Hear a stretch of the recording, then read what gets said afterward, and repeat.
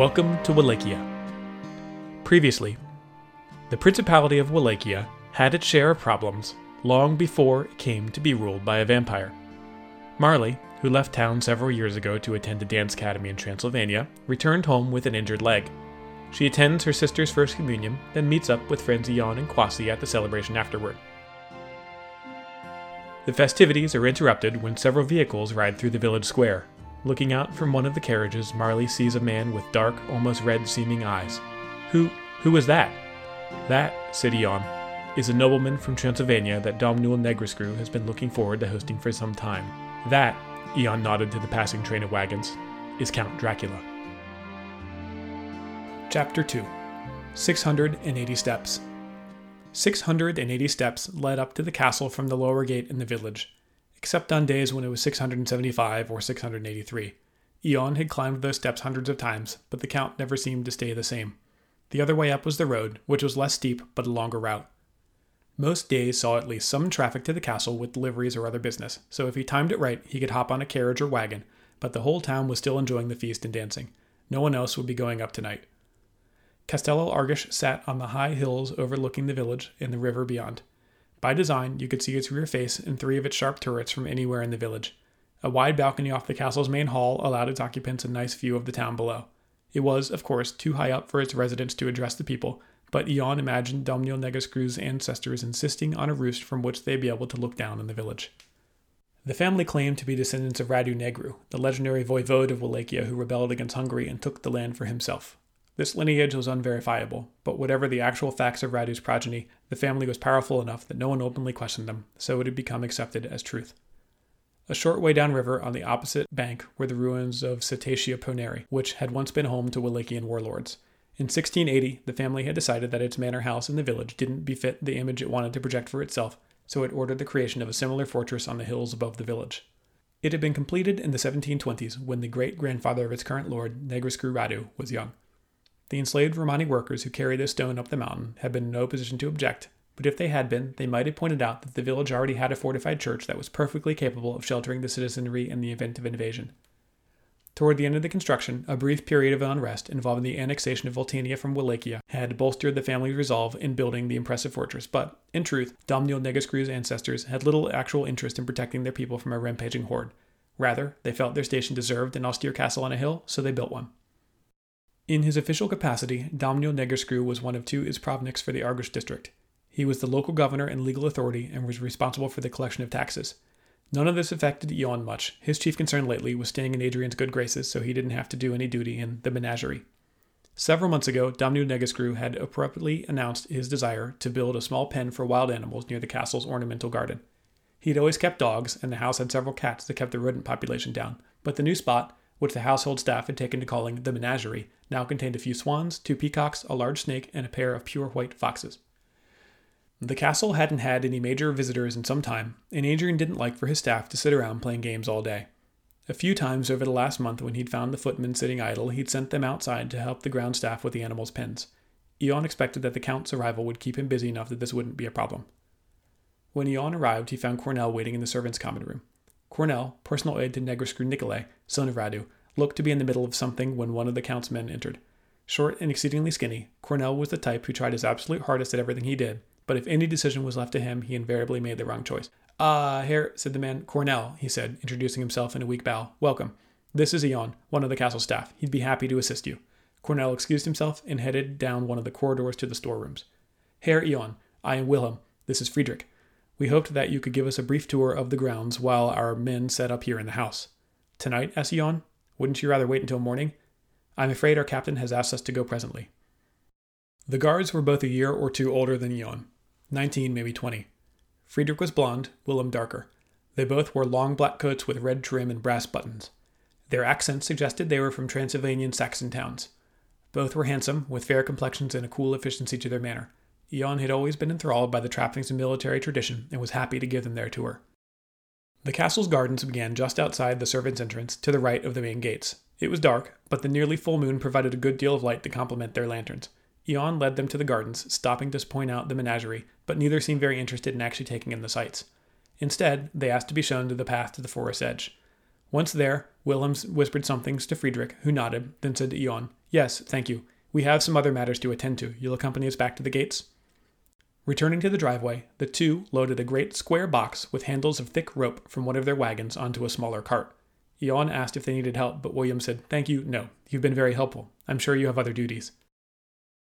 Re-entering the servants' common room by the side door, Ion ran into one of the cooks. "There you are," she said. "Cornell was going mad trying to find a bottle of wine Adrian said to bring up. He had to go up a few minutes ago and tell him he can't find it." The male household staff included head butler Adrian, Vlad, personal attendant to Negrescu Radu, Cornell, personal attendant to Negrescu Nikolai, and Stefan and Ion, who worked as footmen. All but Ion had rooms in the castle. He lived in the village with his parents, but slept in one of the spare servants' rooms when the job required him to stay late or be there early. In addition to this group were gardeners, a groom, the female staff of cooks and maids, and any number of tradesmen who came up from the village to do whatever Adrian required. When someone like the Count visited, either Stefan or Ion was typically assigned to either attend to him personally if he hadn't brought his own servant, or to work with his servants as go-between for whatever they might need. Since Ion had only just arrived and Adrian hadn't asked him, he had assumed the job had been given to Stefan, but when he went into the common room, he found him sitting at the table. 29 years old, Stefan had been working in the castle for most of his life. Learning to read had been hard for him, and he'd stopped attending classes at the school tower at age 9. He'd wanted to go work with his father, who made deliveries for local merchants to towns all over the country. His mother, who did not fully trust her husband while he was away, had forbidden it and instead sent him to work with a cousin as a carpenter in the castle. He didn't turn out to be good with his hands, but, having inherited the same affability that made his father a good salesman, quickly befriended the entire staff. When Stefan turned 16, Adrian offered him a job as a junior footman. "You didn't know where it was either? Adrian mentioned it about 5 times Friday," said Ion. Stefan shrugged. "Wine bottle aside, you could have stayed home." "Adrian said they were coming Monday. I figured that meant, during the day on Monday, not Sunday night. I didn't mean to leave you to do all the reading and unloading yourself." "No, I mean, they didn't want any help. Seems the Count has his own people and they do everything. Didn't want us to unload anything or do nothing." "What are they doing now?" "Don't know. I guess those two are out digging a hole or whatever their captain ordered them to do. The Count's in the hall with the family. If you know where that wine bottle is, you should take it up." Ion took the bottle from Adrian's office and headed down the hall. By design, most main rooms in the castle were accessible via one of its turrets. A rule in most large houses is that servants should take the path that keeps them below decks for the longest amount of time possible, so as to minimize how much they were seen. Beneath the main floor of the castle were assorted storerooms, the kitchen, butler's office, and the servants' common room. Using the basement corridors, one could move about under the castle and up the turrets to enter a room directly without having to use its main door. Ion took the hallway to the central tower, climbed up one flight of stairs, and approached the hall's servant door with the wine bottle. "Strength of the Wallachian blood has always been as such," said a confident voice from the other side of the door that Ion assumed to be the Count's. Ion quietly entered the room to see a tall man with pale skin speaking to Domnul Negrescu and his son Nikolai. Along the edges of the room were the Count's guard captain, one of his men, and the attending household staff. Ion quietly closed the door, which matched the walls around it so perfectly that it was nearly invisible unless you knew about it. Count Dracula continued. "Once the great Dacian Empire spanned this noble land, to be replaced by the Romans and the Turks, the Austrians and Hungarians, the Russians. All have laid claim on this land, but your proud people have remained, taking the best of their blood and building from it a bold, strong race. The blood, you see, is life." The main door to the hall opened and a woman with dark hair came in.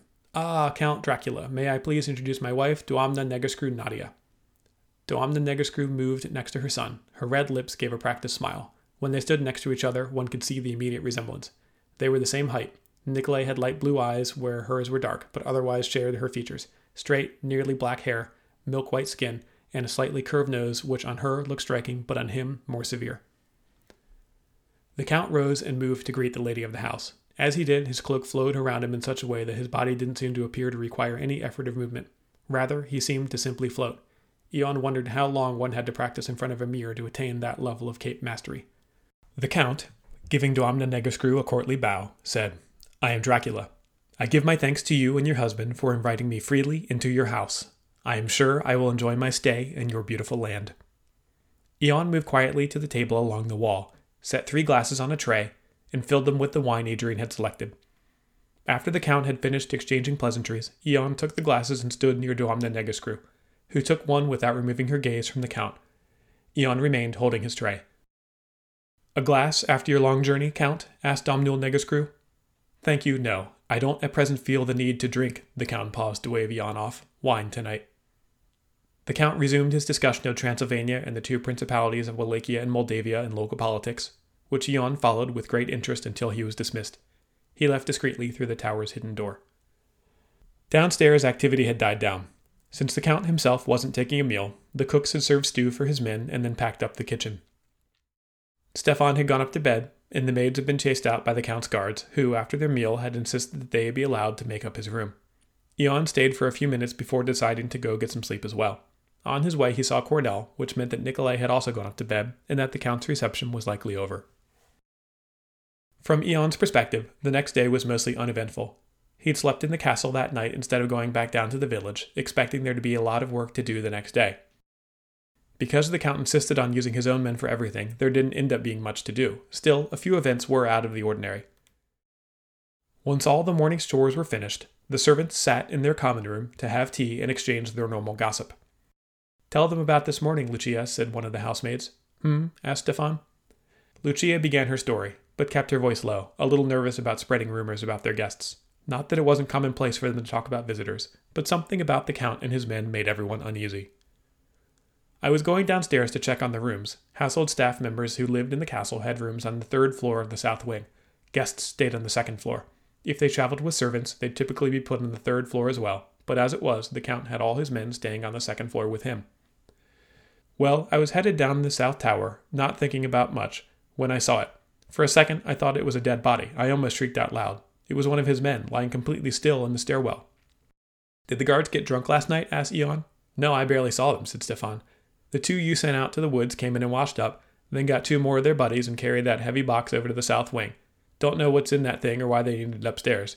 Then they ate a little and that was it. Didn't see them the rest of the night." "I did," said Iona, the other housemaid.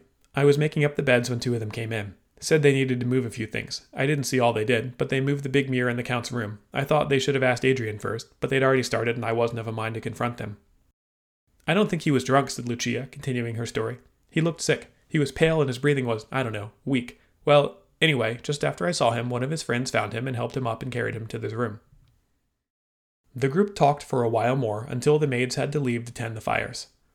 As they were leaving, Cornell came into the common room with two of the Count's guard, its captain and a younger man. Stefan and the maids dispersed. Ion rose to greet the newcomers. "Ion," said Cornell, "meet Evgeny, captain of the Count's guard, the noble Order of the Dragon, and his man, Friedrich." Ion nodded to the pair.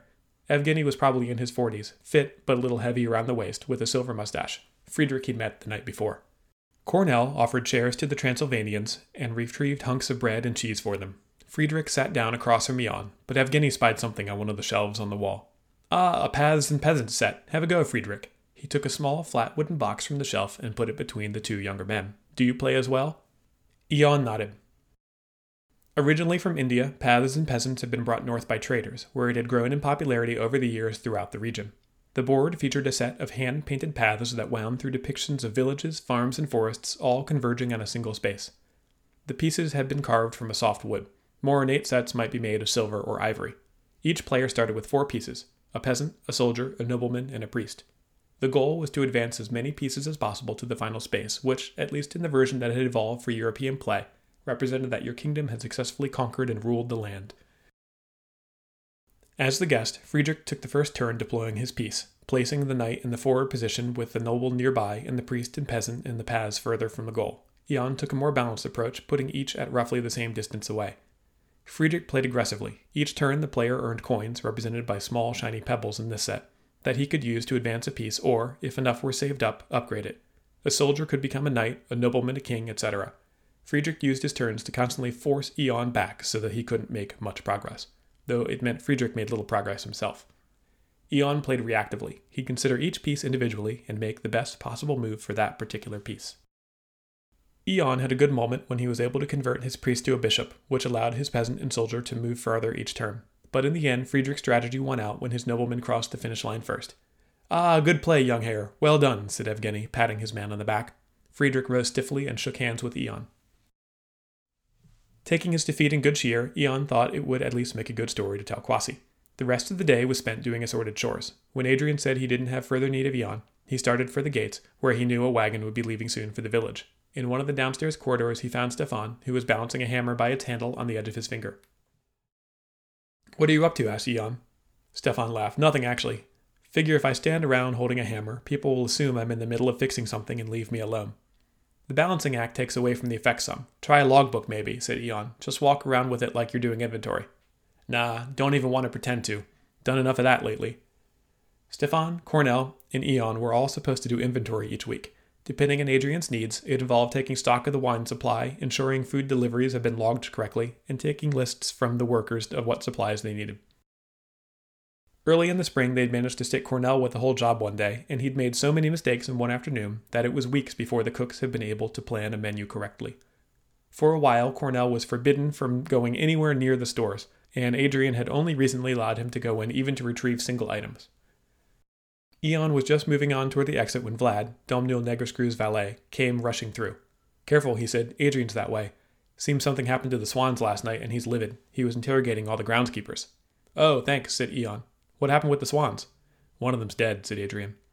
One of the dogs, or a wolf? Do you imagine that I stuck around asking questions? I've got enough to worry about. The Ispravnik stir-crazy. He wanted to show the Count around the castle, but he's been sleeping all day. Figuring that was enough, Eon turned the other way, went up to the tower and out the main gate, and caught a wagon down the hill. What was he like? The Count. Eon had wanted to meet up with Kwasi that night, but he'd had to go help his father with the sheep. They now sat sharing a small breakfast against one of the church's walls, looking up at the castle as the sun rose behind it. I only saw him that one time. He was elegant, I guess. I can't figure out his accent. It's Transylvanian, but it's different, too. Older or something. He didn't quite say it, and I had to leave before I heard too much, but I think he's somewhat revolutionary. He had a lot to say about how much in common Transylvania has with the two principalities, and I think he's not wild about the Ottomans or the Russians. Who are all the men in uniforms? They're called the Order of the Dragon. They're almost like Count Dracula's personal army. Well, I don't know if there's an army's worth of them, but he brought half a dozen with him. I played a game of Paths and Peasants with one. I'm guessing he won? I'm a well-regarded player, said Eon, pretending he'd suffered an affront. Oh, I'm sure, said Kwasi, laughing. People regard my play very well. The dragon captain complimented me. Eon didn't volunteer much more about the other guards. Kwasi wasn't exactly the jealous type, but maybe how much he admired their uniforms and camaraderie was something he'd keep to himself for now. All right, said Eon. I should head on up. I have a long day of sitting up there with nothing to do ahead of me. I'll walk you to the small gate, said Kwasi. He took his hand and they walked past a few rows of houses until they came to a stone wall with an iron gate in it. Eon wasn't aware of a time when the gate had never been locked, and even if it had been, the wall would have been easy to climb over. Despite being almost June, it was another cold morning. A breeze blew across the wall. Maybe I'll make you a summer sweater for these cool days up on the hill, said Kwasi. They kissed, and Eon moved toward the stairs, and Kwasi started back to town, when a loud scream pierced the air. Kwasi turned and ran toward the stairs. Eon was a little ahead of him. A figure running at full speed crashed into Eon. He fell backwards, down a few of the stairs, and Kwasi rushed forward to stabilize them both. It was Lucia the housemaid. She was in tears. What is it? Said Eon. She didn't speak, but pointed upward. Eon and Kwasi rushed up to see what it was. Someone was lying, face down, on the stairs. At first, Eon thought it was a boy, but getting closer, he saw it was a small, thin man. His feet were several steps above his head, which sat at an unnatural angle against the stone. A quantity of dark blood pooled under his neck. Getting closer, they saw that his tunic had several large gashes in it. Eon bent down to look at the man's face. On one of the 680 steps leading down from the castle, Cornell had apparently been attacked by a large animal and had fallen to his death sometime in the night.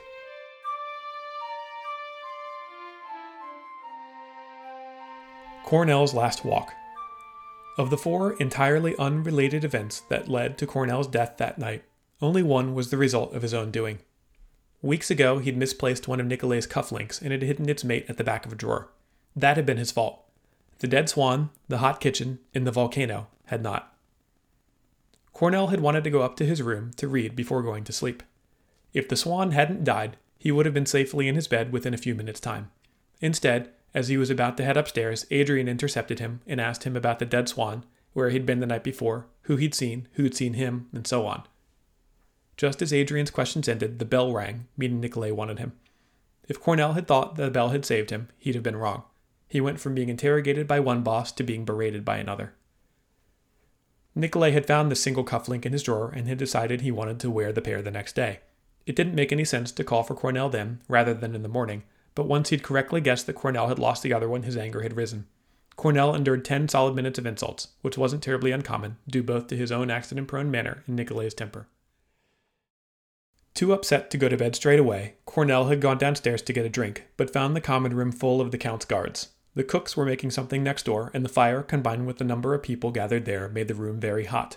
Outside, it was another cool night, so Cornell decided to take a walk. Just over a year prior, in March 1815, Mount Tambora in the Dutch East Indies had erupted. Thunderous sounds were heard in the Spice Islands nearly 200 merfold away. 5 days later, people in Sumatra described hearing gunfire, which was actually the sound of the next eruptions occurring far, far away. On the 29th of March, columns of flame turned the mountain into liquid fire. Ash covered everything. Trees were uprooted and washed into the sea.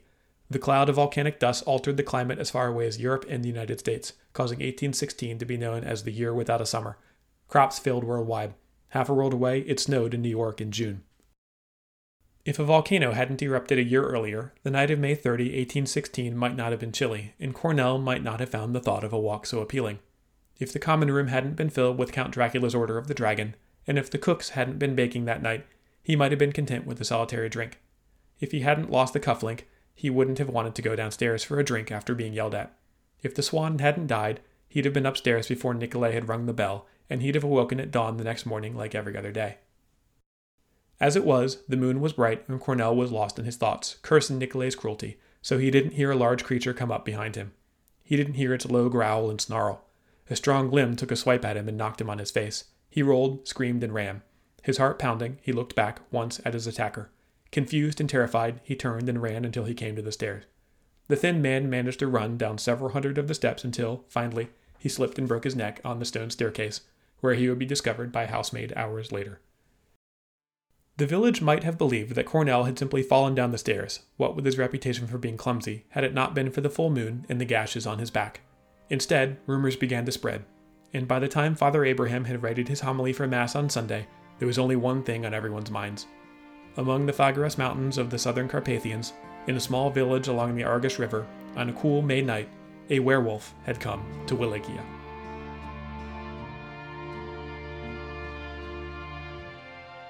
Thank you for listening. Chapter 2 was originally released in August of 19. With Cornell dead, readers were asked to vote on who would become Nicolay's new assistant, Stefan, Ion, or a Transylvanian referred to him by the Count.